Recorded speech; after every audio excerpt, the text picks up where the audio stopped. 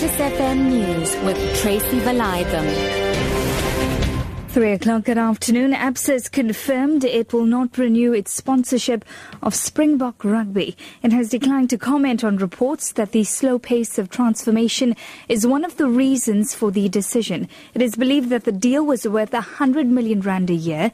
ABSA is also set to end its sponsorship for the 2016 Currie Cup. ABSA has since backed the Currie Cup, one of the oldest competitions in world sport since 1985. SARU is reportedly in discussions with First National Bank about sponsoring the Currie Cup as well as the Springbok Sevens team. Western Cape Police have refused to comment further on the Van Breda family murders at Stellenbosch, saying there are no new developments. An axe-wielding intruder attacked the family in January, killing both parents and his son. Siblings Marley and Henry Van Breda survived. Reports say Marley has still not recovered her memory, but she's back at school. The two survivors are in regular contact. Meanwhile, the NPA has also declined to comment, saying the case remains under investigation. Moving on this afternoon, COPE's President Masualle Kota says the recommended 5% salary increase for President Jacob Zuma should be reviewed. He says the money should rather be used to pay the fees of university students. The Independent Commission on the Remuneration of Public Office Bearers has proposed a 5% salary increase for President Zuma. If approved by Parliament, this increase will boost the President's salary by over 100,000 by 2.9 million rand a year. Lekota elaborates. Frankly, what the President should have done is to tell his Minister of Finance that they must review this decision to take the 10% of GDP and give it in salaries to the public servants. And at the minimum, postpone that so as to make this money available for the education of the children of this country. Because really, if South Africa is going to have capacity in future, it needs an educated student population today.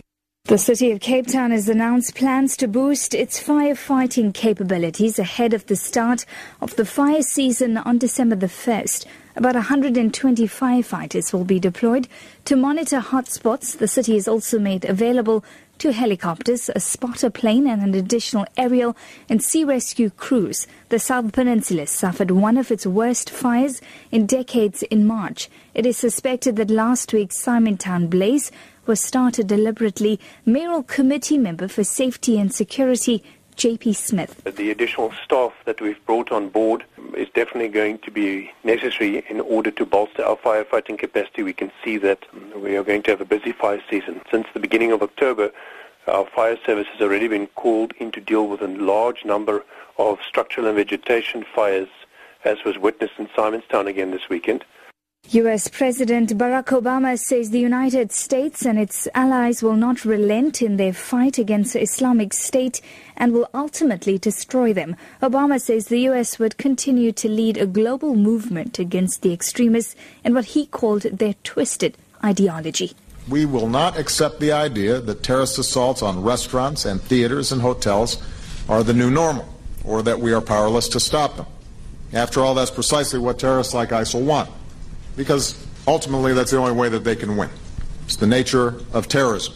They can't beat us on the battlefield, so they try to terrorize us into being afraid, into panicking, into abandoning our allies and partners. And as president, I will not let that happen. A top story this afternoon, ABSA has confirmed it will not renew its sponsorship of Springbok Rugby. For Lotus FM News, I'm Tracy Valaydham. I'll be back with more news at 4.